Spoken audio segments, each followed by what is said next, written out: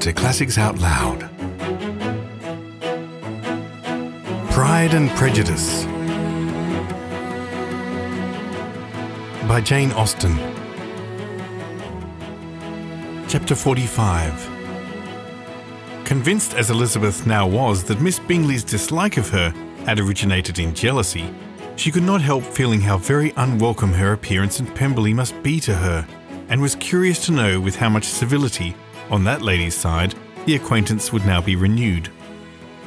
On reaching the house, they were shown through the hall into the saloon, whose northern aspect rendered it delightful for summer. Its windows, opening to the ground, admitted a most refreshing view of the high woody hills behind the house, and of the beautiful oaks and Spanish chestnuts, which were scattered over the intermediate lawn. In this room they were received by Miss Darcy, who was sitting there with Mrs. Hurst and Miss Bingley, and the lady with whom she lived in London. Georgiana's reception of them was very civil, but attended with all that embarrassment which, though proceeding from shyness and the fear of doing wrong, would easily give to those who felt themselves inferior the belief of her being proud and reserved. Mrs. Gardiner and her niece, however, did her justice, and pitied her. By Mrs. Hurst and Miss Bingley they were noticed only by a curtsy, and on their being seated, a pause, awkward as such pauses must always be, succeeded for a few moments. It was first broken by Mrs. Annesley, a genteel, agreeable-looking woman, whose endeavour to introduce some kind of discourse proved her to be more truly well-bred than either of the others. And between her and Mrs. Gardiner, with occasional help from Elizabeth, the conversation was carried on. Miss Darcy looked as if she wished for courage enough to join in it, and sometimes did venture a short sentence when there was the least danger of its being heard.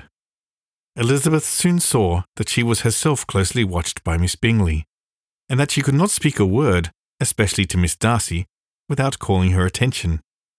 This observation would not have prevented her from trying to talk to the latter, had they not been seated at an inconvenient distance, but she was not sorry to be spared the necessity of saying much. Her own thoughts were employing her. She expected every moment that some of the gentlemen would enter the room. She wished, she feared, that the master of the house might be amongst them, and whether she wished or feared it most, she could scarcely determine. After sitting in this manner a quarter of an hour, without hearing Miss Bingley's voice, Elizabeth was roused by receiving from her a cold inquiry after the health of her family. She answered with equal indifference and brevity, and the other said no more. The next variation which their visit afforded was produced by the entrance of servants with cold meat, cake, and a variety of all the finest fruits in season. But this did not take place till after many a significant look and smile from Mrs. Annesley to Miss Darcy had been given to remind her of her post. There was now employment for the whole party, for though they could not all talk, they could all eat, and the beautiful pyramids of grapes, nectarines, and peaches soon collected them round the table. While thus engaged, Elizabeth had fair opportunity of deciding whether she was most feared or wished for the appearance of Mr. Darcy, by the feelings which prevailed on his entering the room. And then, though but a moment before she had believed her wishes to predominate, she began to regret that he came. He had been some time with Mr. Gardiner, who, with 2 or 3 other gentlemen from the house, was engaged by the river, and had left him only on learning that the ladies of the family intended a visit to Georgiana that morning. No sooner did he appear than Elizabeth wisely resolved to be perfectly easy and unembarrassed, a resolution the more necessary to be made, but perhaps not the more easily kept, because she saw that the suspicions of the whole party were awakened against them, and that there was scarcely an eye which did not watch his behaviour when he first came into the room. In no countenance was attentive curiosity so strongly marked as in Miss Bingley's, in spite of the smiles which overspread her face whenever she spoke to one of its subjects, for jealousy had not yet made her desperate, and her attentions to Mr. Darcy were by no means over. Miss Darcy, on her brother's entrance, exerted herself much more to talk, and Elizabeth saw that he was anxious for his sister and herself to get acquainted, and forwarded, as much as possible, every attempt at conversation on either side. Miss Bingley saw all this likewise, and, in the imprudence of anger, took the first opportunity of saying, with sneering civility, Pray, Miss Eliza, are not the Shire militia removed from Meryton? They must be a great loss to your family." In Darcy's presence she dared not mention Wickham's name, but Elizabeth instantly comprehended that he was uppermost in her thoughts, and the various recollections connected with him gave her a moment's distress. But exerting herself vigorously to repel the ill-natured attack, she presently answered the question in a tolerably disengaged tone. When she spoke, an involuntary glance showed her Darcy with a heightened complexion, earnestly looking at her, and her sister overcome with confusion, and unable to lift up her eyes. Had Miss Bingley known what pain she was then giving her beloved friend, she undoubtedly would have refrained from the hint, but she had merely intended to discompose Elizabeth by bringing forward the idea of a man to whom she believed her partial, to make her betray a sensibility which might injure her in Darcy's opinion, and perhaps to remove the latter of all the follies and absurdities by which some part of her family were connected with that corps. Not a syllable had ever reached her of Miss Darcy's mediated elopement.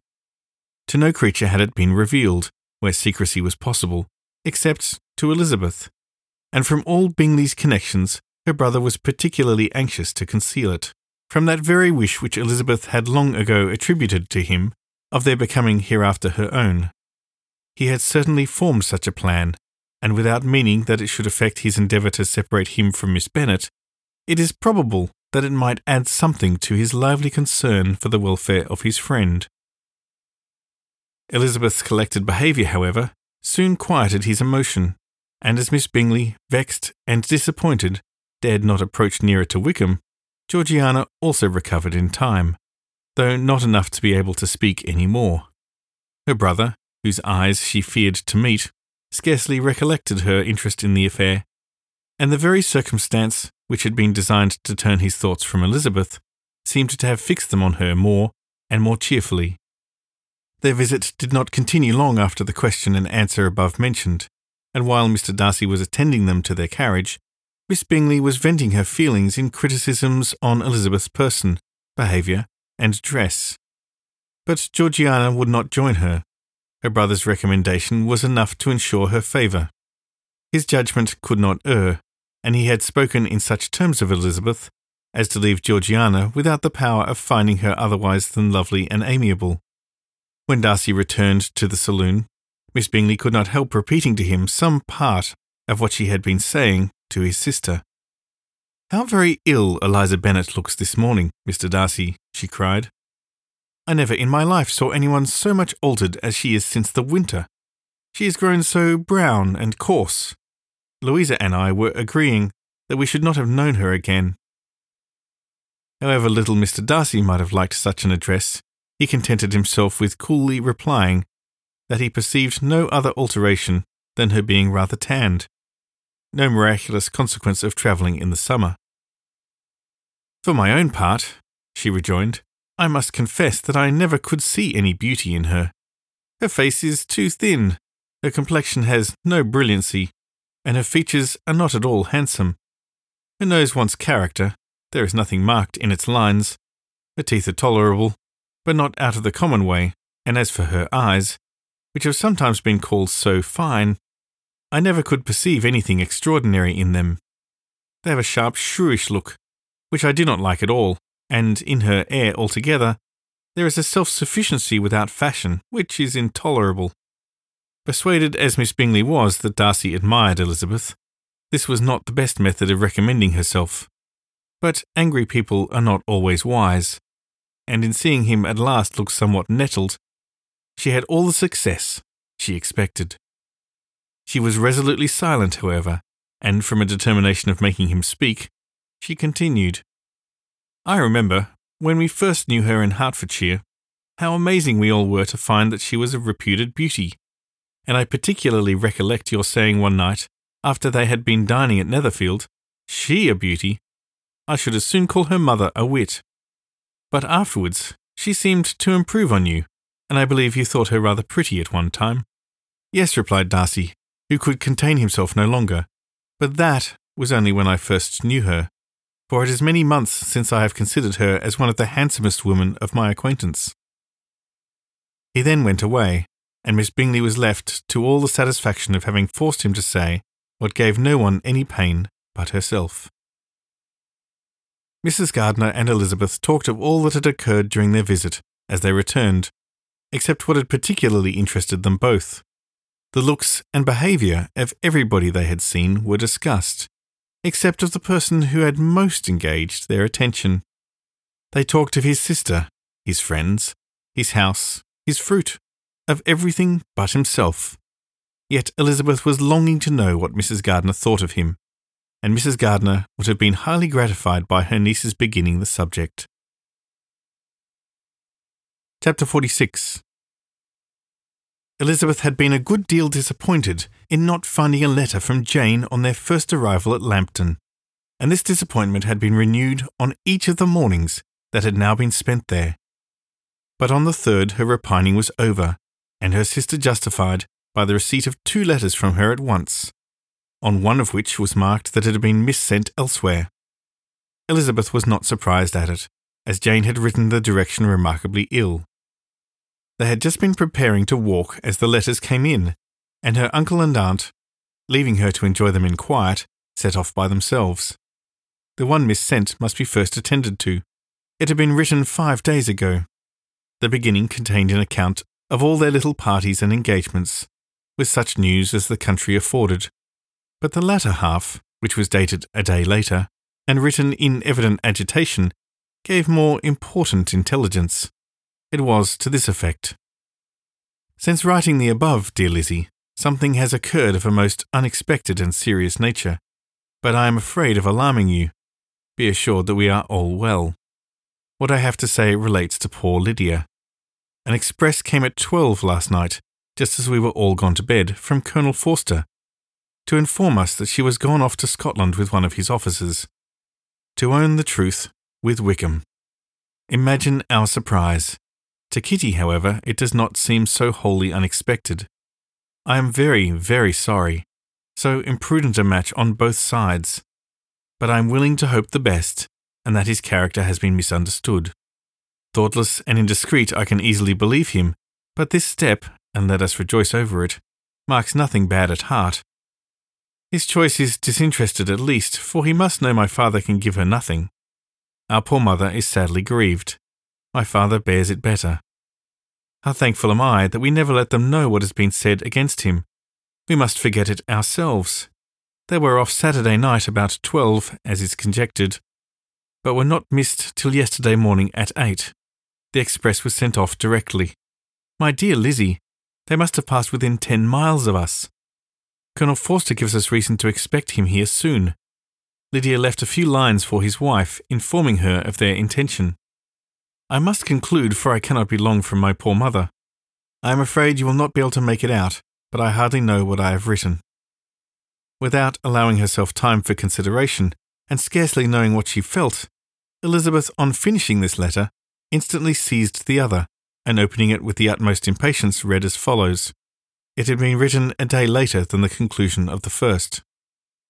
By this time, my dearest sister, you have received my hurried letter. I wish this may be more intelligible, but though not confined for time, my head is so bewildered that I cannot answer for being coherent. Dearest Lizzie, I hardly know what I would write, but I have bad news for you, and it cannot be delayed. Imprudent as a marriage between Mr. Wickham and our poor Lydia would be, we are now anxious to be assured it has taken place, for there is but too much reason to fear they are not gone to Scotland. Colonel Forster came yesterday, having left Brighton the day before, not many hours after the express. Though Lydia's short letter to Mrs. F. gave them to understand that they were going to Greta Green, something was dropped by Denny, expressing his belief that W. never intended to go there, or to marry Lydia at all, which was repeated to Colonel F., who, instantly taking the alarm, set off from B, intending to trace their route. He did trace them easily to Clapham, but no farther, for on entering that place, they removed into a hackney coach, and dismissed the chase that brought them from Epsom. All that is known after this is that they were seen to continue the London road. I do not know what to think. After making every possible inquiry on that side London, Colonel F. came on to Hertfordshire, anxiously renewing them at all the turnpikes, and at the inns in Barnet and Hatfield, but without any success. No such people had been seen to pass through. With the kindest connection he came on to Longbourn, broke his apprehensions to us in a manner most credible to his heart. I am sincerely grieved for him and Mrs. F., but no one can throw any blame on them. Our distress, my dear Lizzie, is very great. My father and mother believe the worst, but I cannot think so ill of him. Many circumstances might make it eligible for them to be married privately in town, than to pursue their first plan, and even if he could form such a design against a young woman of Lydia's connections, which is not likely, can I suppose her so lost to everything? Impossible. I grieve to find, however, that Colonel F. is not disposed to depend upon their marriage. He shook his head when I expressed my hopes, and said that he feared W. was not a man to be trusted. My poor mother is really ill, and keeps her room. Could she exert herself, it would be better, but this is not to be expected. And as to my father, I never in my life saw him so affected. Poor Kitty has anger for having concealed their attachment. But as it was a matter of confidence, one cannot wonder.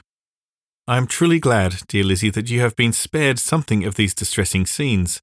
But now as the first shock is over, shall I own that I long for your return? I am not so selfish, however, to press for it, if inconvenient. Adieu! I take up my pen again to do what I thought I just told you I would not. But circumstances are such that I cannot help earnestly begging you all to come here as soon as possible. I know my dear uncle and aunt so well that I am not afraid of requesting it, though I have still something more to ask of the former. My father is going to London with Colonel Forster instantly to try to discover her. What he means to do, I am sure I know not, but his excessive distress will not allow him to pursue any measure in the best and safest way, and Colonel Forster is obliged to be at Brighton again tomorrow evening. In such an exigence, my uncle's advice and assistance would be everything in the world. He will immediately comprehend what I must feel, and rely upon his goodness. Oh, where is my uncle? Cried Elizabeth, darting from her seat as she finished the letter, in eagerness to follow him, without losing a moment of the time so precious. But as she reached the door, it was opened by a servant, and Mr. Darcy appeared. Her pale face and impetuous manner made him start, and before he could recover himself enough to speak, she, in whose mind every idea was superseded by Lydia's situation, hastily exclaimed, "I beg your pardon, but I must leave you. I must find Mr. Gardiner this moment on business that cannot be delayed. I have not an instant to lose." "Good God, what is the matter?" cried he, with more feeling than politeness, then recollected himself. "I will not detain you a minute, but let me or let the servant go after Mr. and Mrs. Gardiner. You are not well enough. You cannot go yourself." Elizabeth hesitated, but her knees trembled under her, and she felt how little would be gained by her attempting to pursue them. Calling back the servant, therefore, she commissioned him, though in so breathless an accent as made her almost unintelligible, to fetch his master and mistress home instantly. On his quitting the room, she sat down, unable to support herself, and looking so miserably ill that it was impossible for Darcy to leave her, or to refrain from saying, in a tone of gentleness and commiseration, "Let me call your maid. Is there nothing you could take to give you present relief? A glass of wine? Shall I get you one? You are very ill." "No, thank you," she replied, endeavouring to recover herself. "There is nothing the matter with me. I am quite well. I am only distressed by some dreadful news which I have just received from Longbourn." She burst into tears as she alluded to it, and for a few minutes could not speak another word. Darcy, in wretched suspense, could only say something indistinctly of his concern, and observe her in compassionate silence. At length she spoke again. "I have just had a letter from Jane, with such dreadful news. It cannot be concealed from anyone. My youngest sister has left all her friends, has eloped, has thrown herself in the power of Mr. Wickham. They are gone off together from Brighton. You know him too well to doubt the rest. She has no money, no connections, nothing that can tempt him to... She is lost for ever." Darcy was fixed in astonishment. "When I consider," she added in a yet more agitated voice, "that I might have prevented it, I who knew who he was. Had I but explained some part of it only, some part of what I learnt, to my own family, had his character been known, this could not have happened. But it is all too late now. I am grieved indeed, cried Darcy. Grieved. Shocked. But is it certain, absolutely certain? Oh yes, they left Brighton together on Sunday night. They were traced almost to London, but not beyond. They are certainly not gone to Scotland. And what has been done, what has been attempted to recover her? My father has gone to London, and Jane has written to beg my uncle's immediate assistance, and we shall be off, I hope, in half an hour. But nothing can be done. I know very well that nothing can be done. How is such a man to be worked on? How are they even to be discovered? I have not the smallest hope. It is every way horrible. Darcy shook his head in silent acquiescence. When my eyes were opened to his real character, oh, had I known what I ought, what I dared to do, but I knew not, I was afraid of doing too much. Wretched, wretched mistake. Darcy made no answer. He seemed scarcely to hear her, and was walking up and down the room in earnest meditation. His brow contracted, his air gloomy. Elizabeth soon observed and instantly understood it. Her power was sinking. Everything must sink under such a proof of family weakness, such an assurance of the deepest disgrace. She could neither wonder nor condemn, but the belief of his self-conquest brought nothing consolatory to her bosom, afforded no palliation of her distress.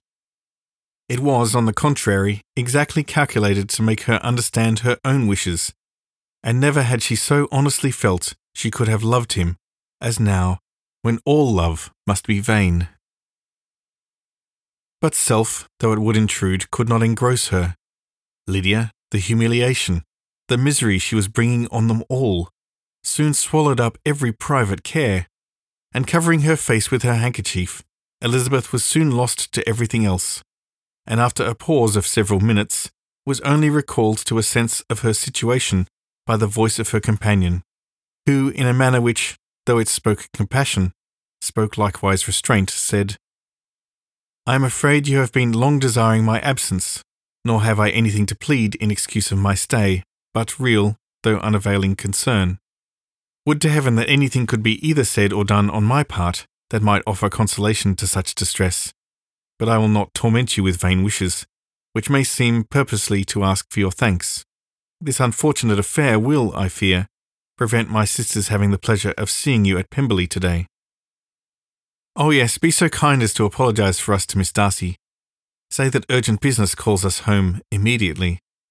Conceal the unhappy truth as long as it is possible. I know it cannot be long. He readily assured her of his secrecy, again expressed his sorrow for her distress, wished it a happier conclusion than there was at present reason to hope, and, leaving his compliments for her relations, with only one serious parting look, went away. As he quitted the room, Elizabeth felt how improbable it was that they should ever see each other again on such terms of cordiality as had marked their several meetings at Derbyshire.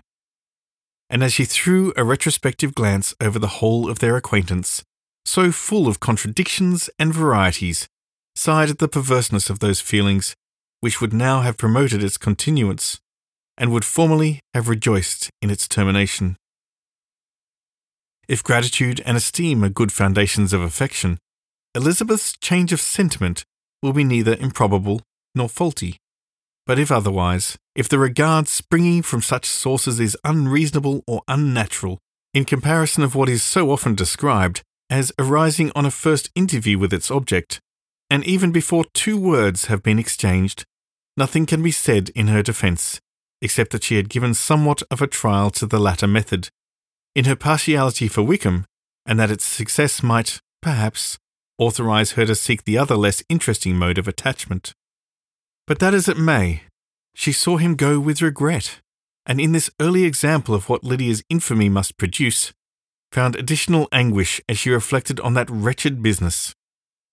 Never since reading Jane's second letter had she entertained a hope of Wickham's meaning to marry her. No one but Jane, she thought, could flatter herself with such an expectation.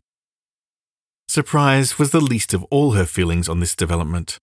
While the contents of the first letter remained on her mind, she was all surprise, all astonishment, that Wickham should marry a girl whom it was impossible he could marry for money, and how Lydia could ever have attached him had appeared incomprehensible. But now it was all too natural. For such an attachment as this, she might have sufficient charms, and though she did not suppose Lydia to be deliberately engaging in an elopement, without the intention of marriage, she had no difficulty in believing that neither her virtue nor her understanding would preserve her from falling an easy prey.